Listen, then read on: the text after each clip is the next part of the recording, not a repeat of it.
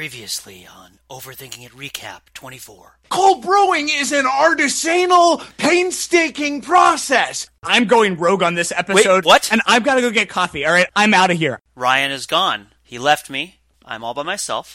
Wait, what's that? This is Eric Frieden. Eric Frieden, who I used to watch every episode of 24 with back when it was on the air the first time. There is Jack and Audrey's reunion in this episode. Yes, there's some sentimental forehead cuddling taking place. I know you're a romantic, so... Oh yeah, I'm a big Jack and Audrey shipper. That's me. It seems like we're coming to the close of the first act, if this 24 season is also going to have a 3-act structure, as most 24 seasons do. I do think it's interesting that, like, another aspect of that first act in a lot of seasons is also getting Jack back into a position of authority, which I think is what we're also seeing here. We don't have any other options. Here, Jack, take a team, because why not? That is more the, again, comic book version of moving chess pieces where, like, Doctor Doom will have a chessboard with all the members of the Fantastic Four on it, and just other supervillains. Kitty Pryde often played catcher. You know, it could just phase through her. I believe you would often have the Beast, you know, somewhere in the outfield because you could hop it back. And for the brief time when the Juggernaut was on the X-Men, he would... wait, hold on. Someone's here. Wait, what? Eric! I have a soy latte and a iced frappuccino. Which would you prefer? The following takes place between 4 p.m. and 5 p.m. And I have a soy latte. And Oh, man. I'm sorry that you're not keeping up with me, Pete. What? Like... I listen. I'm sorry. I imagine when I was gone, you talked to yourself a lot, but this is a 2-man podcast now. Oh, no. Well, there was somebody else who was here, but it's not. There's no time right now. There's no time to talk about Eric right now. All right, there's no time right now. Well, maybe at some point we'll come across him again. But listen, if you want, I can get an interagency protocol running just to make sure that he's okay. Protocols. Your talk of protocol and a little sip of this soy latte has me energized a little bit for this other episode. Welcome to the Overthinking It live, real time. Well, it's not live. It's live if you're with us right now as we're recording it during this already longest day of my life, but it continues unabated.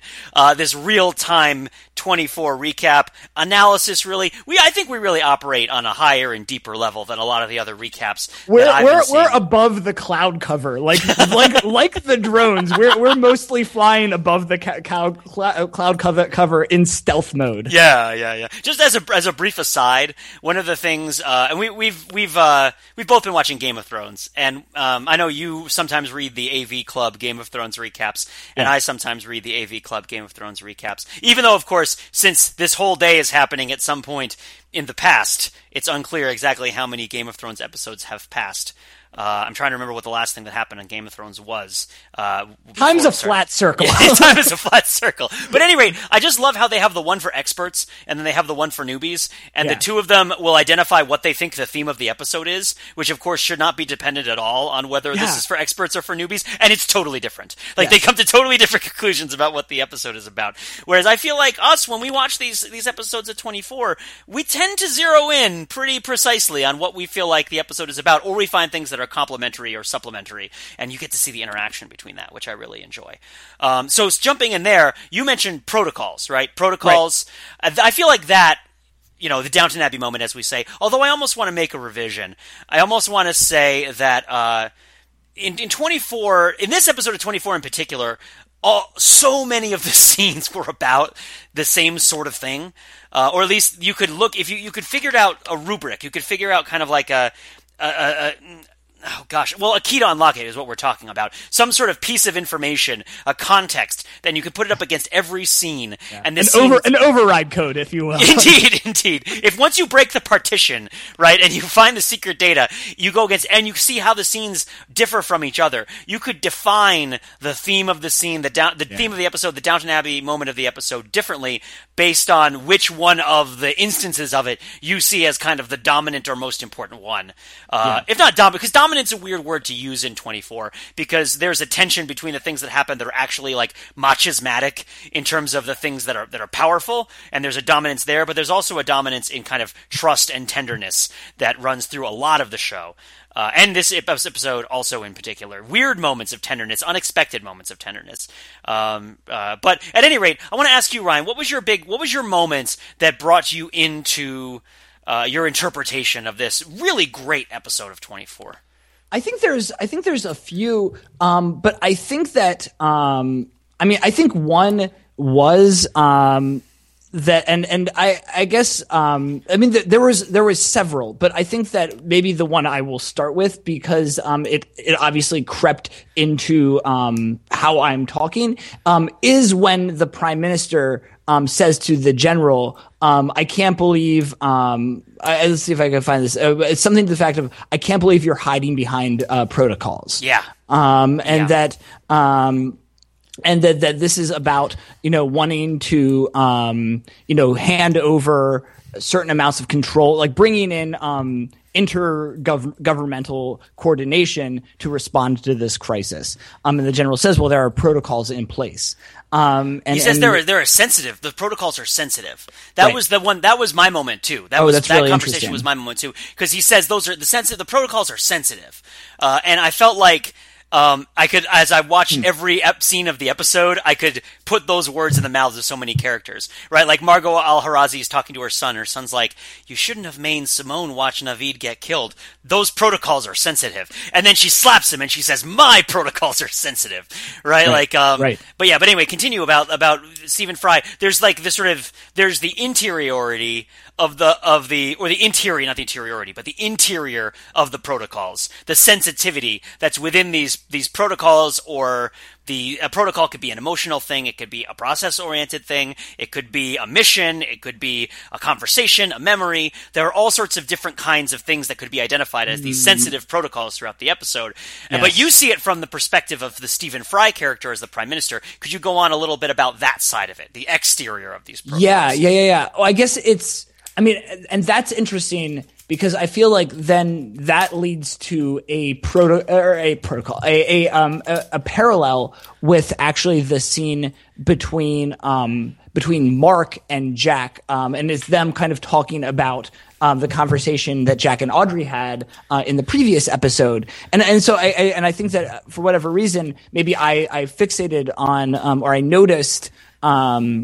Don't apologize for it. It's really important what you're about to say, because I think I know what you're about to say, and I think it's totally legit. So go for it. Oh no, I don't know if I was apologizing for it. Okay. But it's or just if I'm apologizing for anything, it's in the jumping around. But that is kind of, again, that is our primary methodology. Well, Ryan, honestly, it's good to have you back. I know there was the person that we don't have time to talk about right now who was here before, but it's good to have you back. It's definitely a comfortable kind of rhythm, and I love this soy latte too. You know that that's the thing, because you wouldn't be saying this if I hadn't gotten the soy latte. Yeah. And I'm not saying that it's instrumental. I'm just saying that like inside our heads there are very sensitive protocols with respect to how we respond to caffeine. If this was season 4 of 24, then Chloe, there would have been a scene where Chloe brought Edgar coffee and got the order wrong, and he's like, "My coffee order is very sensitive protocol." Come on, Chloe. Come on, Chloe. Get your act together. Yeah, Anyway, exactly. Continue. So I may have lost my train of thought a little bit, but I'll try to reconnect the thread. Is that I think that there is a parallel. So at this exterior level, there is, I guess I think that what I'm trying to think through is what a protocol is in this context, and because protocols and running protocols is something that we hear a lot in the 24 lexicon. It's actually one of the buzzwords, and it's come up. I feel like it's come up a few times this season already, but we haven't fixated on it yet. And so I think there's one discussion about the protocols and what protocols are that I think we'll return to. But then I think that I think that, so, if the line that stuck out is, I can't believe you're hiding behind protocols. I think that why I see that as being a parallel, that in the same way when Mark goes to Jack, he says something to the effect of, well, he says like, what did you talk about? And there's a few other things in that interaction that are also interesting, but that there is a desire to, I think that in some ways, part of what protocols do in this context is, that a protocol in this kind of bureaucratic context is a set of, it's almost like I understand it as the bureaucratic equivalent of a computer program, right? That it is a set of steps that you do in response to someone in charge decides that we are in this kind of a situation, and kind of sets this in motion that then tells everyone else how to behave in that situation, and that those it's almost like it's an organizational choreography or something like that, and I think that, and as you said, Pete, that there are protocols within within relationships, right? And that, in the previous episode, Jack and Audrey initiated the Eskimo kisses protocol, right? And it's interesting because it's like, when, and that is in some ways, whether or not they, I don't remember from previous seasons, whether or not they Eskimo kisses were their thing, but it's there's a certain amount of, in that scene, there was a lot that that wasn't said, right? It wasn't just that they talked and they said hi. Is that there was a lot, of emotional, of who does what in this relationship, of refeeling these these roles within the relationship, and I think that I think that this is important because that knowing protocols, I guess, is it kind of knowing what happens within these protocols. On the one hand, there's a lot of authority, I guess, bound up in the bureaucratic sense, bound up with this, because in some ways when you follow the protocol, you do what you are supposed to do, and so I think that having access to these protocols and either participating in them or just knowing what they are is allowing access into a certain kind of intimacy of what who is doing what and why. And so I think that, because I think the flip side of authority of authority is associated with a kind of compliance with a role without kind of questioning why are we doing this. And I think that this other kind of thing that is coming up in this episode that I think is another side of the protocol coin is second guessing, right? And I think that was another, if I didn't go with this the protocols line, I would have gone with the other line in the scene between Margot and Brother, which it says, when you are second guessing your sister, you're second guessing me. And so I think that there's a layer, actually kind of a few nested themes going on about kind of interiority and exteriority with regard to kind of the scripts or protocols. And then I mean, you want me to jump in right here? Yeah, jump in. Yeah. I was just going to say, and then how that relates to people's willingness to go along with someone else, right? This kind of interpersonal authority that is bound up in these protocols, right? And so this kind of access and exclusion, and then how that relates to getting people to do what you want them to do or not. Right. And that's the Stephen Fry side of it, right? Right. Yeah, exactly. It's worth now to go through a bunch of different things that you brought up. First, Audrey and Jack are not really known for Eskimo kisses. Audrey and Jack don't really touch all that often. Most of their conversations happen across a room. And there's usually some sort of reason why they can't be together. They're kind of star-crossed, right? She's married, or he's, in jail or whatever, and they can't be together. So he's in a coma, or yeah. So yes, exactly. So last episode, when it was all about kind of like taking responsibility on yourself for things, their physical touching was like very intense relative to how their relationship is. This episode, not so much. Anyway, the thing that I thought you were going to say, and I apologize for putting thoughts in your head, which I can't do. I have my protocols. Pete. Yeah, protocols was that when Jack describes his conversation to Audrey to Mark, and then later when Mark describes his conversation with Jack to Audrey, they both hide very important information. Yes. Like they both lie about what happened. And and in that sense I felt like there, you're going through different ways that people give or rescind access to these parts of themselves, right? So the other side of it is when you're talking about protocols, it's worth noting that in the conversation between the General and Stephen Fry, they're not talking. The word protocol means two different things. Because when Stephen Fry says you're hiding behind protocol, he's saying that the General is hiding behind the policy of not giving the codes to the drones to foreign diplomats or leaders without authorization, right? So that's one protocol. But the General is talking about the protocols that make the drones work, right? So there's protocols in a sense of like barriers and bureaucratic structures, but there's also protocols in terms of like automated or semi-automated processes, things that have to happen. That's one of the ways protocol is used in 24 sometimes, is like this is something that has to happen. We have to take the prisoner into this room, and then we have to cuff them to the table, and then we have to send an email over to division, like, or whatever, right? There's protocols that you have to follow, and these things are going to happen. Sometimes it's like, oh, this person is preventing me from doing the thing that I need to do, but sometimes it's like there's an inevitability to it. And I think that a lot of the interior protocols and what the scene between Margot and is his name Ian? I keep forgetting what that dude's. I want to call him Enrique Iglesias, so that's probably what I'm going to call him. So when Catelyn Stark and Enrique Iglesias were talking, does he not look like Enrique Iglesias? Yeah, he does. A little bit, un poquito.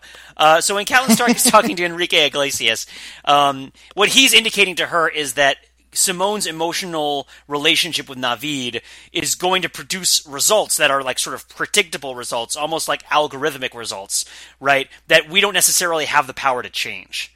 Like, we don't necessarily have the power to change how Simone is going to react to what happens. He's not suggesting that people be traitors. I don't think he doubts Simone's loyalty. He just understands that people have ways that they behave and relate to things emotionally. Mm-hmm. Yeah, he understands how to control people, right? Because he watches his mom and stuff.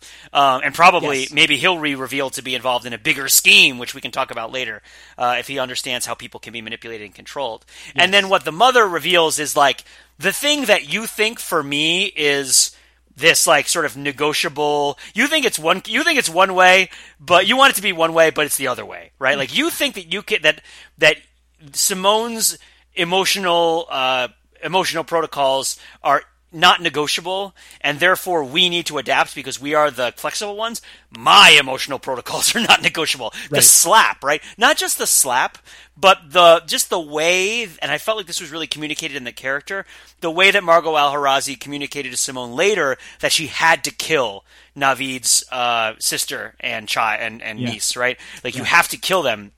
And it just seemed like a desperate thing that she was doing to sort of reclaim a sense of power in a situation that was kind of out of hand. There was really no reason.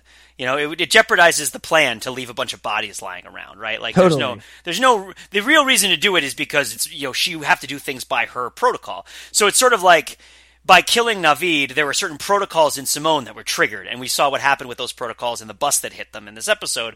And then again, by questioning Margot, we see certain protocols in her emotional life that also get tripped and triggered and happen, right? Yeah. And it's interesting to see who can, like, have continence with their internal protocols. Like, Jack and Mark are very masculine in this episode in how they relate to each other, and they sort of like withhold the emotional truth from the other person, right? Whereas Heller, is kind of demanding left and right that people give up their secrets, right? Like, and uses his sort of presidential language to sort of demand, to exert his authority, right? Like, Jack wants it, Jack needs it, Jack gets it, right? Yeah, like, I wrote that down as well. What'd you think about that? What'd you think about that whole the president's like campaigny kind of way of talking? Yeah, I mean it's interesting. I think it's there. I think that there's a fewer. I mean, I guess another way to think about protocols is as kind of that it kind of saves kind of RAM, right? Basically cognitive RAM. Yeah. And that you don't have to always figure out from, totally a blank slate what to do in a situation. And so that in some ways another theme that came back up in this episode is that in that first scene, the president repeats himself, right? He says, in general, let's start coordinating with the RAF twice. And so once again, his Alzheimer's comes up, and ultimately, this is part of what is leading the prime minister to start second guessing, the president's judgment, and to ultimately,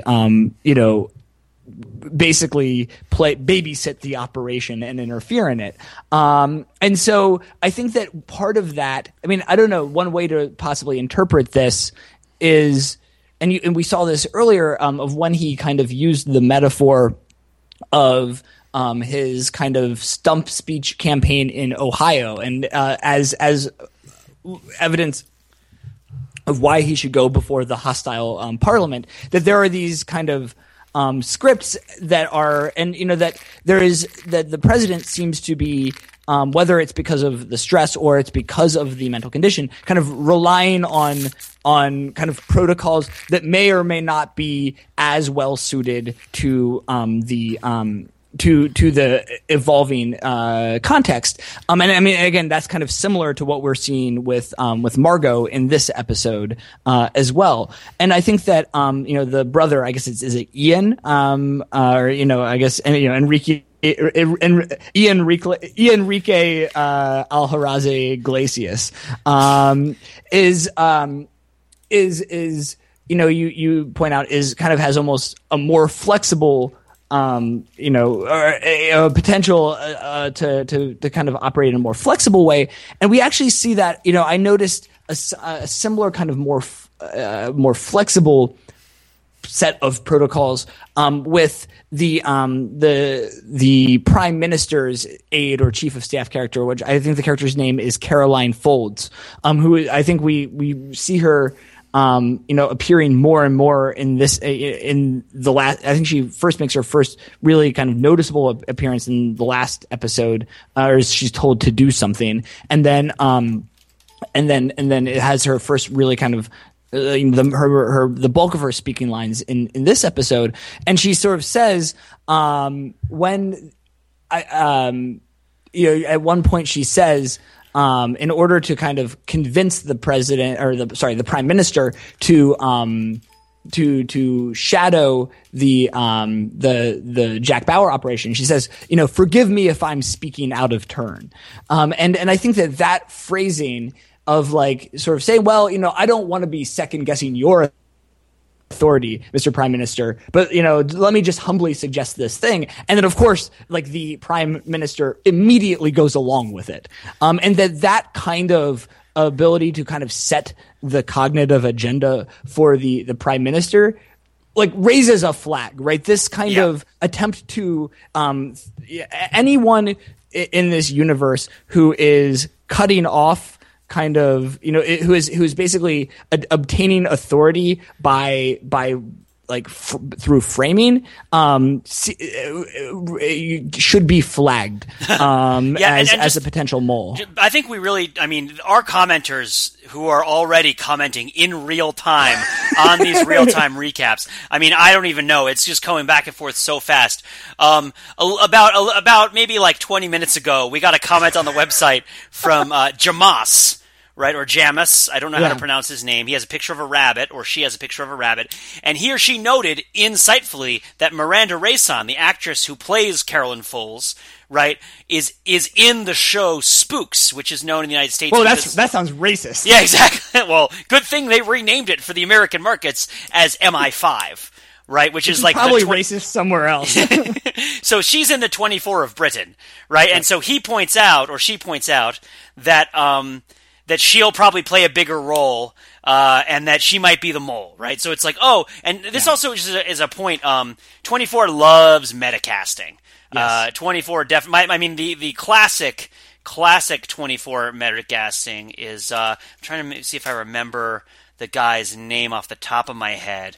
Was it Robert? Gosh, I don't know. So in the first season of 24, the guy who plays is it Robert? The name Robert Graves is kicking up into my mind. I don't know if that's correct, or if that's the name of the actor, or that's the name of the thing. But the guy who plays one of the guys who's held up in season 1 as the potential mole for like a really long time, and then turns out to not be the mole, right? And that guy turns out to be. He's played by the actor who plays the Secret Service agent who turns out to be the mole in Air Force One.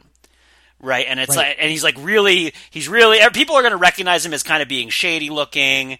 Let's see. No, I'm mistaking the name entirely. I feel terrible about this. So, but at any rate, I don't want to delay this anymore. But just this idea that the clock keeps ticking forward. We don't have time to get the actor's name right, but we'll leave it to our diligent commenters to comment and to basically be our Edgars and Chloes while we're running point out here above the clouds. He had a glorious death, by the way. That character had such a glorious death. Do you remember that character? It's foggy. Yeah, he died because he suffered from radiation poisoning when he discovered a place where people had been preparing like weaponized nuclear materials. Right. And yes. he was gradually declining. Yes. And rather than go out like a chump, he stowed away on an airplane that Kiefer Sutherland was flying on a suicide mission into the Mojave Desert, right? Or maybe a different desert. I think it was the Mojave. And and jacked the plane from Jack, right? Like, I mean, not by force. Jack agreed to it. And like, he's like, hey, I'm dying of radiation poisoning. Let me go on the suicide mission. Yes, actually, that was, when you said a glorious death, that was the one I thought of. And then I realized that we were talking about the same person. Yeah, I'm totally going to find out what this guy's name is. He was in a lot more than 2 episodes, IMDb. Jesus Christ. Come on, people. Come on. Anyway, I'll keep looking. Hey, I have 4 oranges here. I went to the crisper very, very briefly. Yeah, I mean, I would. I'd love.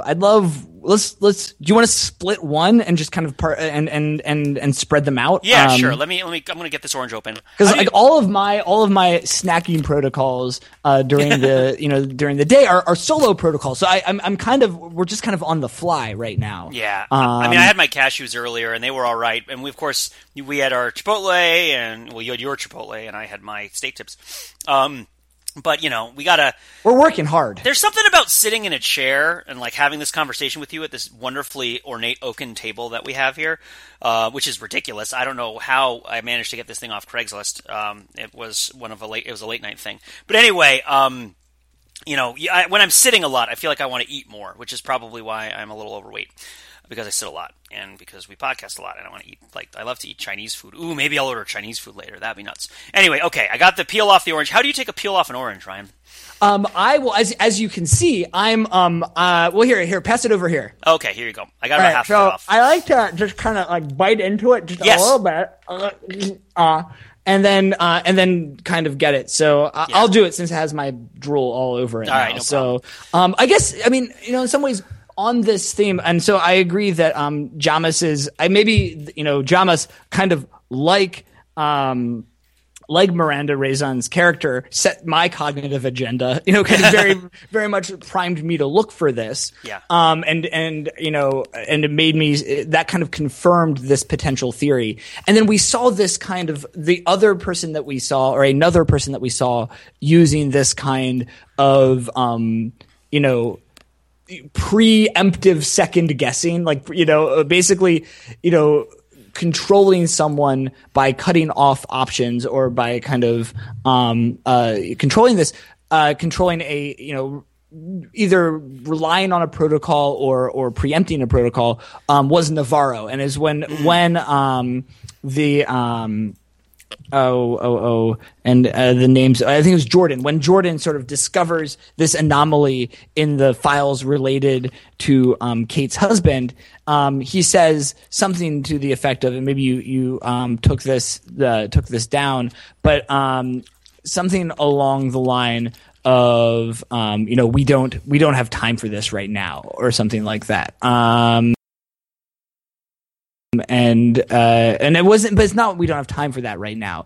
It's something more specific to, like, we are running a field operation, so get back to this later. And it was just a way that and what I wrote down was, was this Navarro that messed with this? Feels like it, right? And then it's revealed. The reveal at the end of the Dream Ballet in this episode is that he is a mole and he's talking to someone about this, right? And it just felt to me. I don't know if you picked it up at that moment as well, but it felt that, like, again, one of these telltale signs of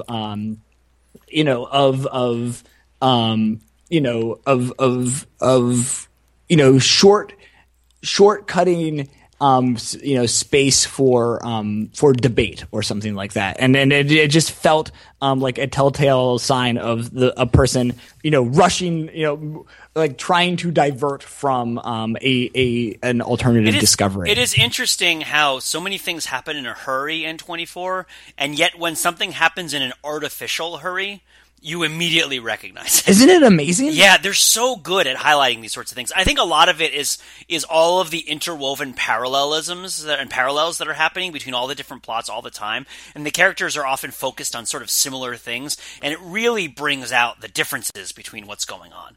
And I think it is. Even you can tell the difference between somebody going fast because they have to, somebody going fast because the story requires them to go fast, so it's kind of silly that they're going so fast, but whatever, it's fine.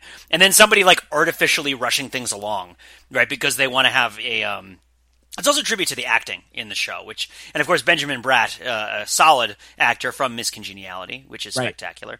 And he's tasked with this idea of, like, I sort of believed him the first time because I was suspicious of that kid the whole time. Right, and I also sort of thought that Benjamin Bratt was kind of like a visitor, like he's kind of like, oh, they let this Hollywood guy be on the show, right? I'm sure, of course, he's done tons of TV, but it's like, like this guy, like I think he was even on NYPD Blue at one point or New York Undercover or something, but like they let him be on 24, like he's going to be oblivious to everything that's happening because this actor is like totally out of left field, right? But no, actually, he operates pretty cannily in terms of communicating 24 related information to the other people who are in there. Right. It's more like a sense that, in fact, there's like a lot more kind of, that he's there because he has the chops to do what it needs to be done. Right. That in some ways that he's, we may see a few more twists and turns from his role.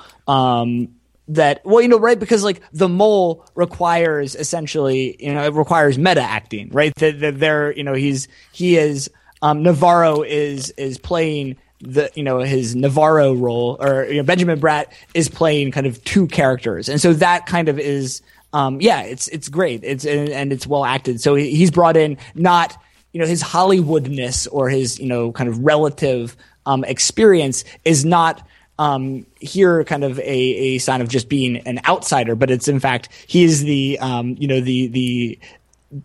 tactical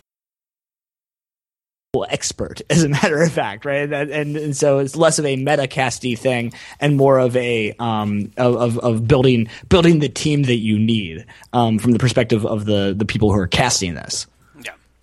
Yeah. And so I guess.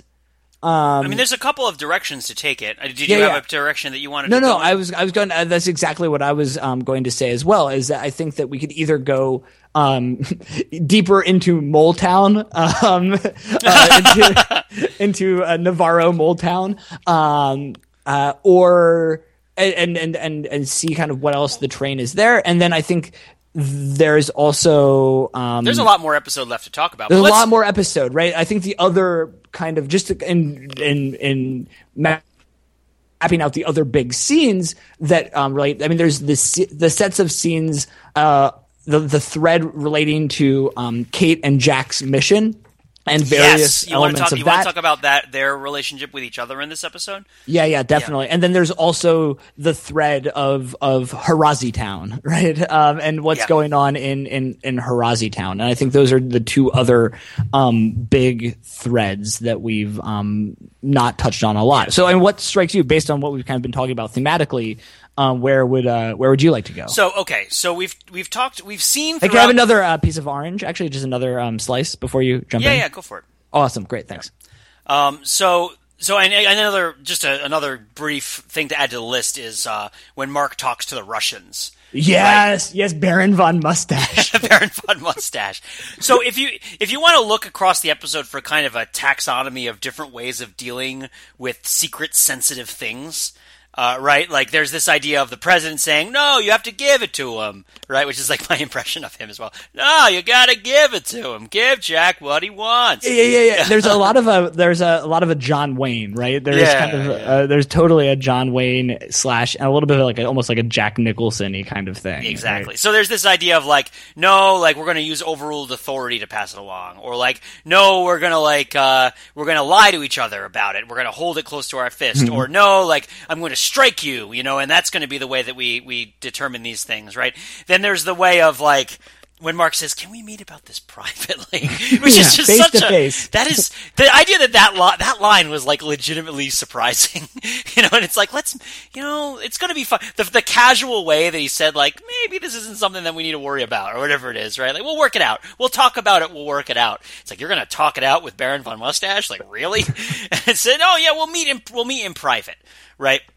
This idea we need to talk about this later. We can't talk about this now. It's another sort of courtesy. That's a protocol, right? It's like, let's take it offline, right? Like that's a big. I'll protocol. have my people reach out to you. Exactly. Oh well, the president's really busy right now. Like those are all protocols, right? The interesting thing about Jack and Kate is that Jack tells Kate everything.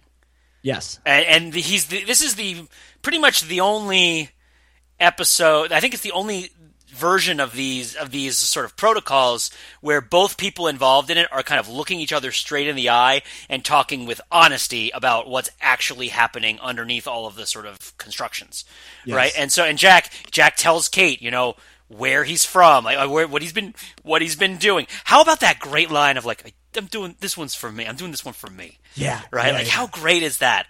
Right? Like this idea that like Jack is just busting child trafficking rings just because like he's I want one for me. I did a bunch for them, like now I'm doing this for me. And it's so personal. And I think that's then when we were talking about earlier, when we talk about the things that are within people that are kind of semi-automated protocols are often emotional chains of events that you can't quite control once they're set in motion. Thus, they're so popular in drama. And so in this case, there's and the protection that is built around these protocols is an emotional protection or a sort of like discursive protection against the exposure of the emotional self. That's what we see in Jack and Mark, and that's what we see in Margot hitting Enrique Iglesias, and that's what we see in like a bunch of other cases. And the president using very kind of like theatrical language to make people do difficult things that they don't want to do. But in this case, Jack really opens up to Kate and gives her and us a really sincere view at how he's feeling and thinking about the situation. Right, and that's another way that you can deal with these sorts of internal processes, these sort of chains of events, these inexorabilities. I would almost describe them as inexorabilities and inhibitances, right? It's like there's an inhibiting side and then there's an inexorable side. And can the inhibiting side keep up with the inexorable side? Yeah. And when you try to cut through one of them, right, you can cut through something that's just inhibiting you, but you can't cut through something that's inexorable because the thing will go entirely out of control, which is what happens in this sort of culminating act of this episode. But I love how Kate's response to Jack Wright is like, just make it count. Yeah, right? Exactly. And he's basically, by saying, I'm going to put you unconscious with this drug, it's much more than, I need you to trust me. It's, I'm going to make you totally vulnerable. Like, I've made you vulnerable, I've made myself vulnerable in this conversation to you. We're going to, because this is 24, we are ratcheting up the vulnerability level to the max by drugging you unconscious and putting you in the trunk of a car and steering you into a crime boss's lair. Right? Well, and taking her black jacket off. Yeah, oh yeah, that's right. She's been disarmed. It was really striking that like one of the things, and it that happens in kind of that at their closest in the time they're by working together, they then immediately like tear themselves apart, and so that, and we talked about this a few hours ago, where that they were weirdly, when they were apart and kind of moving in parallel, they visually looked very similar. They were both wearing black jackets and had their blonde hair. But now, in preparing to go into this operation, she takes her black jacket off. And so during the whole scene in Rask's warehouse, his converted loft space, with exposed brick and industrial finishings and industrial torture set, that she's in a white shirt then, and I think that kind of, and she's in a different site, she's in a different part of the building, a different room, and then so that even though they're now explicitly working together, they're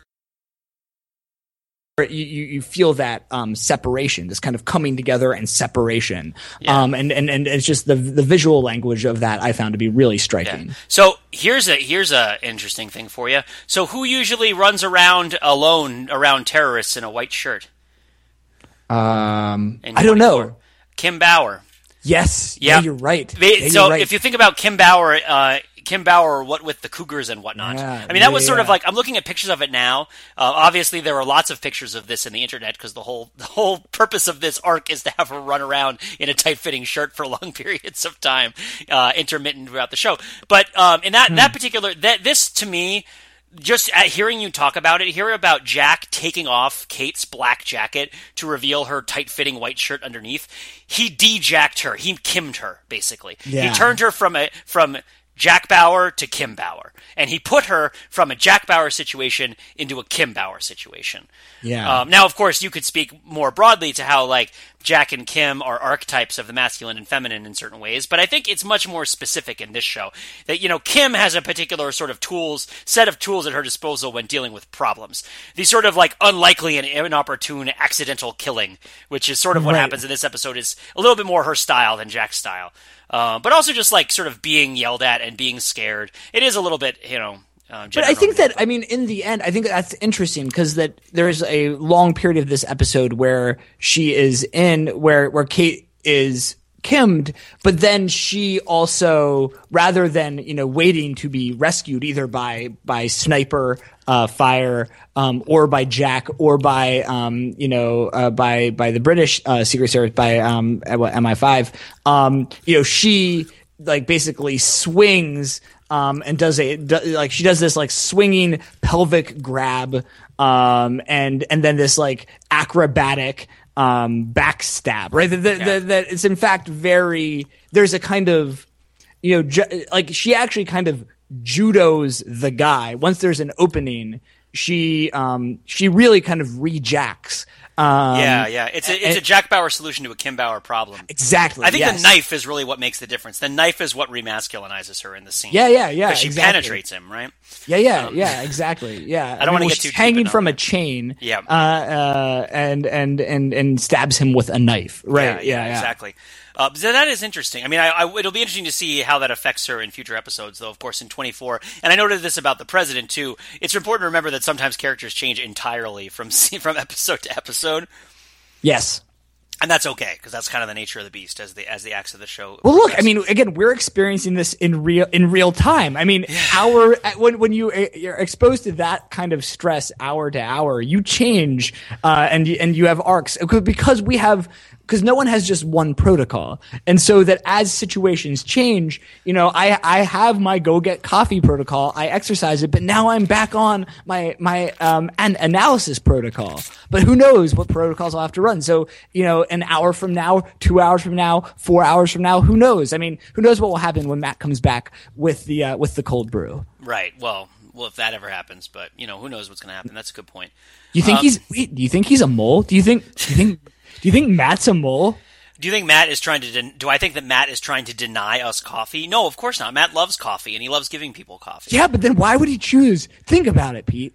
He just came right out and suggested cold brew coffee. There are so many other kinds of coffee. You know what people in 24 never do is cast aspersions on other people being moles. Isn't that It interesting? never happens, right? you were like reflecting that this is a very un-24 conversation. It's never like, hey, there's a traitor among us. Do you think it might be Edgar? It's like, there's not really, even when, I'm sure it's happened a few times, but it does not happen a lot, and it is rarely important. People just sort of go along continuing to do their jobs until it's revealed to everybody who the mole has been the whole time. And then it's like, oh man, what a shame. I guess part of it is that it has to be a surprise, right? And it's not about like a Cassandra complex people starting being like, can't you tell that Aisha Tyler is not doing what she's supposed to be doing in the season? But yeah. So I just spoiled our read. I mean, look, but this is happening in real time, so I just don't know. I don't know I don't know. It's okay. Look, we have protocols that we have to follow. We have to continue doing the episode, and we have about 15 minutes left in the episode. All right. So I understand. And then the next episode will begin immediately afterward. All right. Yeah. Because that's how this goes. Okay. So we would to talk a little bit more about protocols. It's interesting to think about. I talked at the beginning of this episode about how there's a flattening across a lot of the different 24 plots relative to something like Downton Abbey or Game of Thrones. Much more Mad Men, Breaking Bad than really Game of Thrones, and a lot of Downton Abbey, where I feel like there's sort of one scene that explains everything, and then other scenes are kind of like variations on a theme a lot of the time. In 24, it's like, okay, well, is this the scene that explains what's going on, or is this the scene? Which one of the protocols is like the protocol that informs the other protocols in the scene? And there's a temptation to say that it's Simone, but I really think that it's I don't really think. I thought that the drone protocols were the ones that informed everything else. But I'm wondering what it's like if you think about the episode as the bank account. Right, the protocols, the unknown protocols at the bank, right, the hidden protocols at the bank, right, and the idea that this is a thing that's going to come up on the screen, and all we have to do is push the continue button, and those protocols will be exposed, and all of the consequences of those protocols being exposed will come to pass, which for us are desirable, for some people are undesirable, and I'm sure will trigger other less desirable consequences than we might expect, such as like octopuses invading London or something. Right. But at any rate, this idea that there's a protocol of accessing the website. Again, this is what we were talking about before. There's the protocol of accessing the website, and then there are the protocols of what happened at the bank. And of course, Rask and Bauer have that conversation of like, did you talk to Metzger? Right, and it's like, is Metzger real? What? And he's like, whenever you go to the bank, you talk to Metzger. That's a protocol, right? It's like, there's a secret protocol that I know about, and I'm testing your knowledge of the secret protocol. And Jack has to determine has to guess whether the secret protocol is real or fake secret protocol. And he guesses fake, and he turns out to be right, and all that other stuff, right? Like, and there's an awesome moment there that I don't know if you picked up on this, where there's this really cool moment where right after that, and Rask kind of, he guesses right, but then Rask says, no, you were wrong, and tries to get him to like recant. Yeah. And then Jack sticks with it, and Rask then like breaks and says, oh man, he didn't even break a sweat or something like that. And there's this, but as he's saying that, there's this just very like really subtle like flinch, like a shudder that Jack does, where he, like, and it's like, and Kiefer Sutherland has this kind of really subtle thing that he does, and I think he's done it more as in each season as Jack's gotten a little older, or in the seasons, later in seasons it happens more, or it happens when he becomes weaponized, when his internal organs are chemical weapons, and it's this like kind of flinch, or it's almost like a tick, and you see, I saw like a half second of that, which was really, I mean, maybe it's nothing, but it felt to me like, that, in fact, there was a little micro protocol that ran that was like this Jack shudder of like, in fact, he was sweating, but it wasn't what Rask was looking for. Yeah. Like this is how Jack kind of processes his compartmentalization of his emotions. Yes. Yeah. Yes. It's like he has to sort of he has to dump it. He has to dump the cache at times and just be like, yes. ugh. Yeah, totally. I mean, again, it comes back to kind of clearing out, like, you have only so much RAM, right? Yeah. And so you have to have ways to kind of clear that out to keep operating. And I saw Kate do this as well near the end after I think she's like, after she stabs, she gets a gun back and there's like I think she's shooting a bit and there's like a flurry of action and then a moment of quiet. And she kind of also and it's bigger than Jack's, but I see it's also another one of these cache dumpings. Yeah. I think that Jack does this sort of thing more frequently. One of the things that I think Kiefer Sutherland has done, whether it's conscious or not, A, doesn't matter, B, I don't know, but as he's had more lines on his face, he's used them to greater effect in playing Jack Bauer. And the lines, there were a couple of scenes in this episode where, like, the lines on his face were really apparent, particularly when he was talking about his history and, like, what he's been doing and what's been going on, either to Mark or to Kate. And it's just like you think that he's going to hide everything from you because, he's the sort of, we're not going to break him. We're not going to get them to talk. Like, he's a secret agent, It's secret agents keep secrets. But he wears a lot more of his heart on his sleeve than he might let on at first. Or that, like, you might guess based on his performance at these sorts of things. Yeah, definitely. I need some more soy latte. Yeah, or maybe like around the hour break, I can fill up our water bottles too. I think sure. We have to stay hydrated. I mean, we have a lot of caffeine, so we don't want to dry ourselves out. I have a Soda Stream, Ryan. You can use the Soda Stream, and you can make us a couple of seltzers. Okay, that sounds great. Just don't put too much seltzer into it. You can tell it's going to make like a noise. Oh, I know. Yeah. So at some point, I don't know, probably in less than an hour. You'll use the Soda Stream, and when you do, there'll be certain noises that are made by it. Is just what I'm saying. Yeah, definitely. I will initiate the Soda Stream protocol.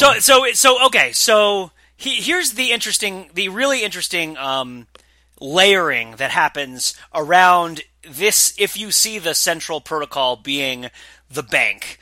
Because what is the information on the website but a series of meetings and transactions, right? And that's why they pick a bank for this, right? Is that a bank is where people conduct business and like where people get tracked and everything that you do is transacted and there's records and all this other stuff, right? Like there's vaults where these things are held in secret.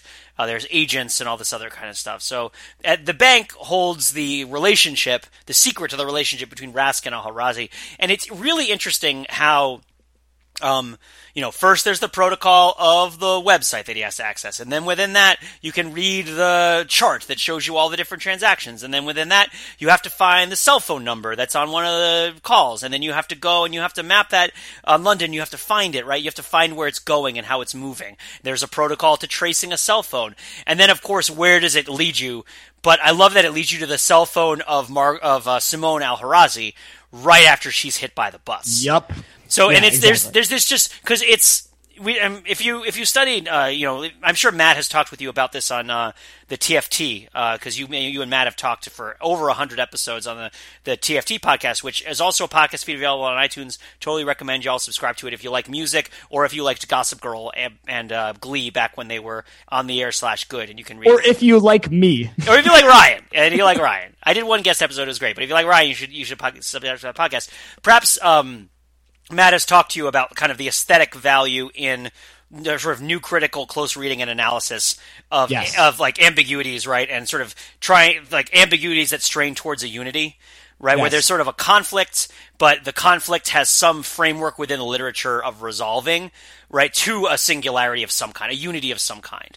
And the one of the arguments here that I think of when I think of this kind of way of thinking about art is that art is capable of articulating these sorts of unities out of ambiguities, and logic is not capable of it because it often requires us to sort of leave aside rules of reasoning such as exclusion principles and A equals A and all that stuff. And this is true about culture and experience, but not true of sort of empirical heuristics, right? Where like two different things don't suddenly come together and mean the same thing while also meaning different things. So in this case, this is a great example of like a new critical unity. The moment where the layers and layers of protocols and protocols being disrupted and protocols being enacted that are all being pursued by all the major players in the warehouse coincides with like the personal and emotional protocols that are, instead of being enacted, there's protocols that are being enacted sort of despite the efforts of the people who want to do them, right? Like Simone, the protocols for Simone are not go and find this woman and kill her. I mean, that's one protocol, I guess. You could describe it as such. Certainly, that's her mom's protocol. Her protocol is the involuntary or semi-voluntary emotional protocol of, I can't kill these people because they're totally innocent, right? And because they remind me of my dead husband, right? Like, and I like them more than my dead husband. Indeed, I like them more than my dead husband. With his PhD in Wing Commander. Because and also the doctor said she grew 2 inches this year.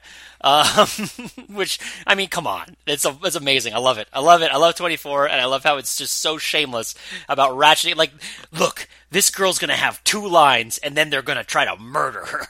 We need to make her unmurderable in 2 lines. What lines does she say? How about, the doctor said I grew 2 inches this year? Well, also, the 2 inches really helped her sprinting speed. She's like really just explosive out of the block. Oh, and yeah. A year ago, she would not have been with her shorter. It was all leg growth. She's growing. Then Simone's like, when Simone says, "Oh, you've grown," she's like, "Oh, I won't be able to catch her."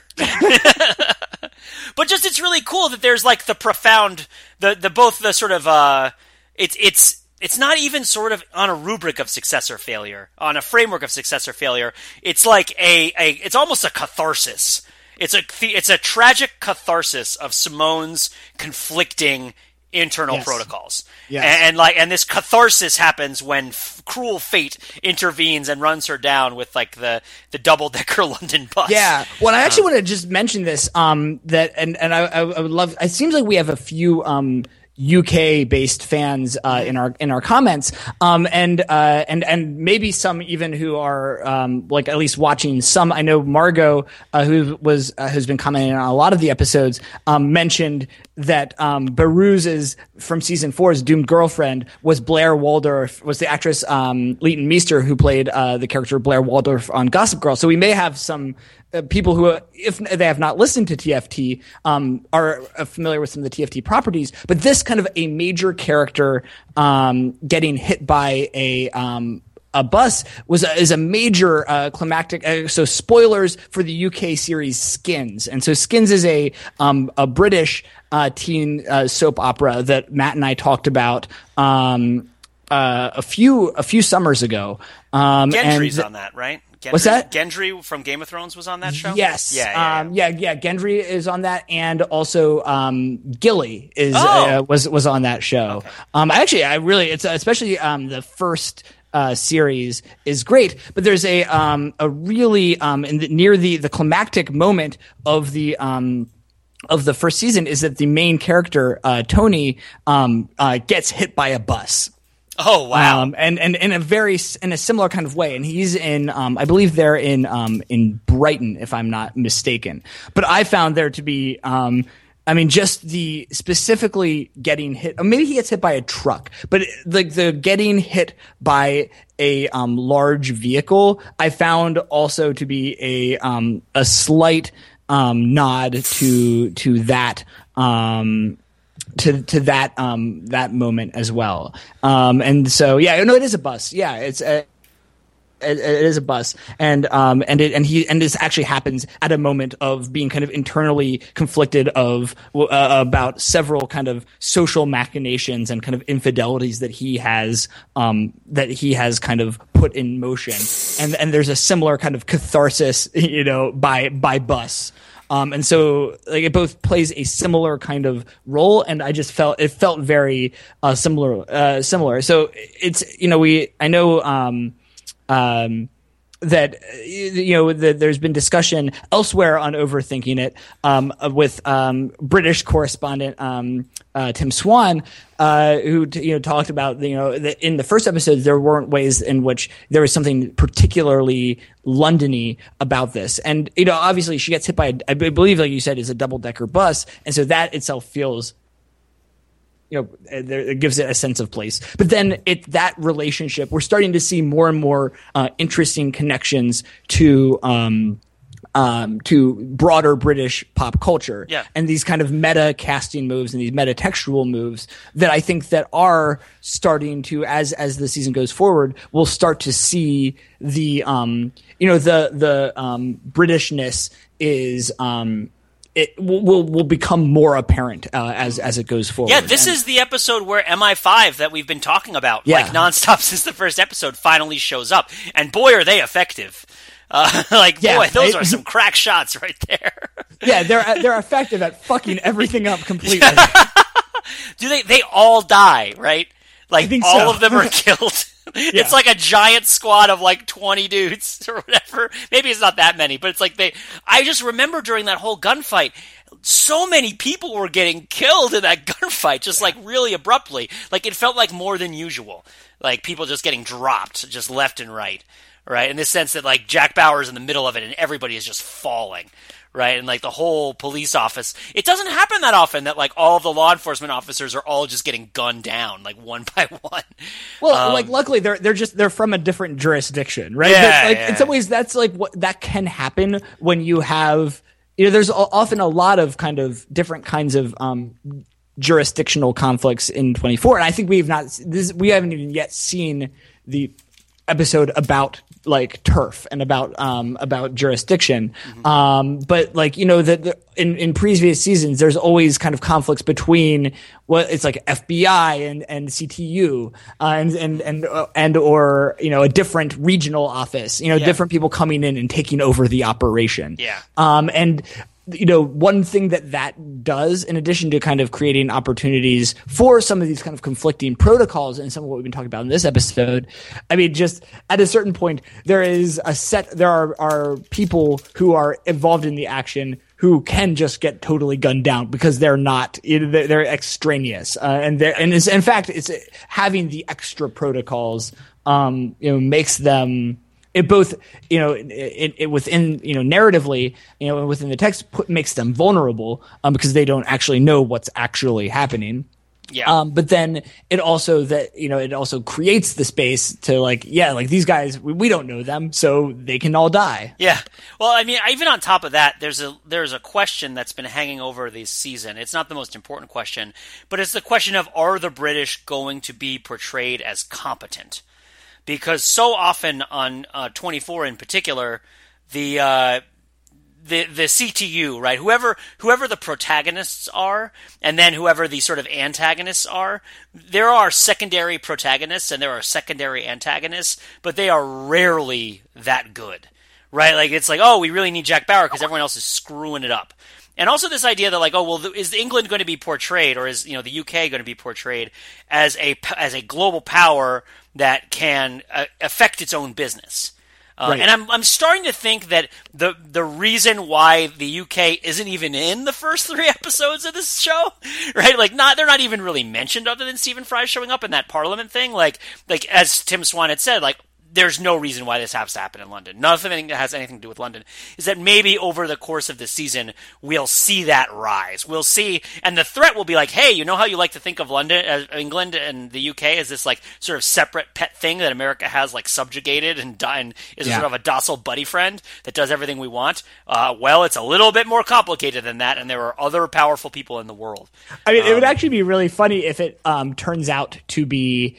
So what that actually reminds me of, and I can't believe I hadn't thought into till just now, till this hour of our real time recap, that the I don't know if you've ever seen the South Park parody of 24, and in that parody where Cartman is the Jack Bauer character, the big bad in that episode is Great Britain, right? Oh.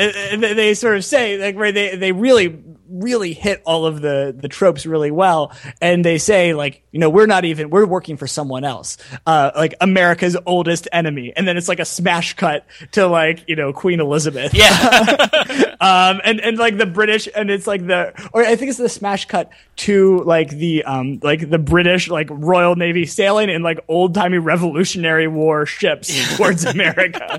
And that the, like, nuclear weapon in Hillary Clinton's vagina is just a distraction for the British reinvasion of America. I've actually seen, you talk about I remember this now. I remember the snook. It's about the snook. Indeed. Oh, boy. Oh. Well, I think we're hitting the hour mark, Ryan. I think it's and we have protocols. I mean, yeah. I mean, it's fun because this is, I feel like, the first episode that we've really had that we're going to get to end in our protocol. Because we haven't ended any of our episodes in the proper protocol for ending an episode of Overthinking It Anything.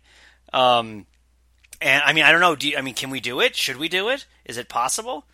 Or is this protocol something that we need to discard? I think let's do it. All right. I guess not every episode needs a crazy cliffhanger. Some of them get, if they can't all be surprising, because then the ones that are surprising won't be surprising. So please, if you like this episode, subscribe to our podcast feed. We're on Overthinking It TV recaps, where you can get Community, Game of Thrones. We did a Mad Men recap for this season. We do Downton Abbey whenever it's around. We did Breaking Bad. We'll do other shows. It'll be awesome. We love to be that second screen for you when you're watching your favorite shows on TV. We have a YouTube channel where you can see some of our recaps live on video. Game of Thrones we do on video. This one's audio only because of protocols. But yeah, very sensitive protocols. Very sensitive protocols. But yeah, and if you like content, videos and infographics and analysis and festive and spirited forum discussions of a positive and not particularly flame-warring nature, we encourage you to come and visit us on the web at www.overthinkingit.com, where we subject the popular culture to a level of scrutiny it probably doesn't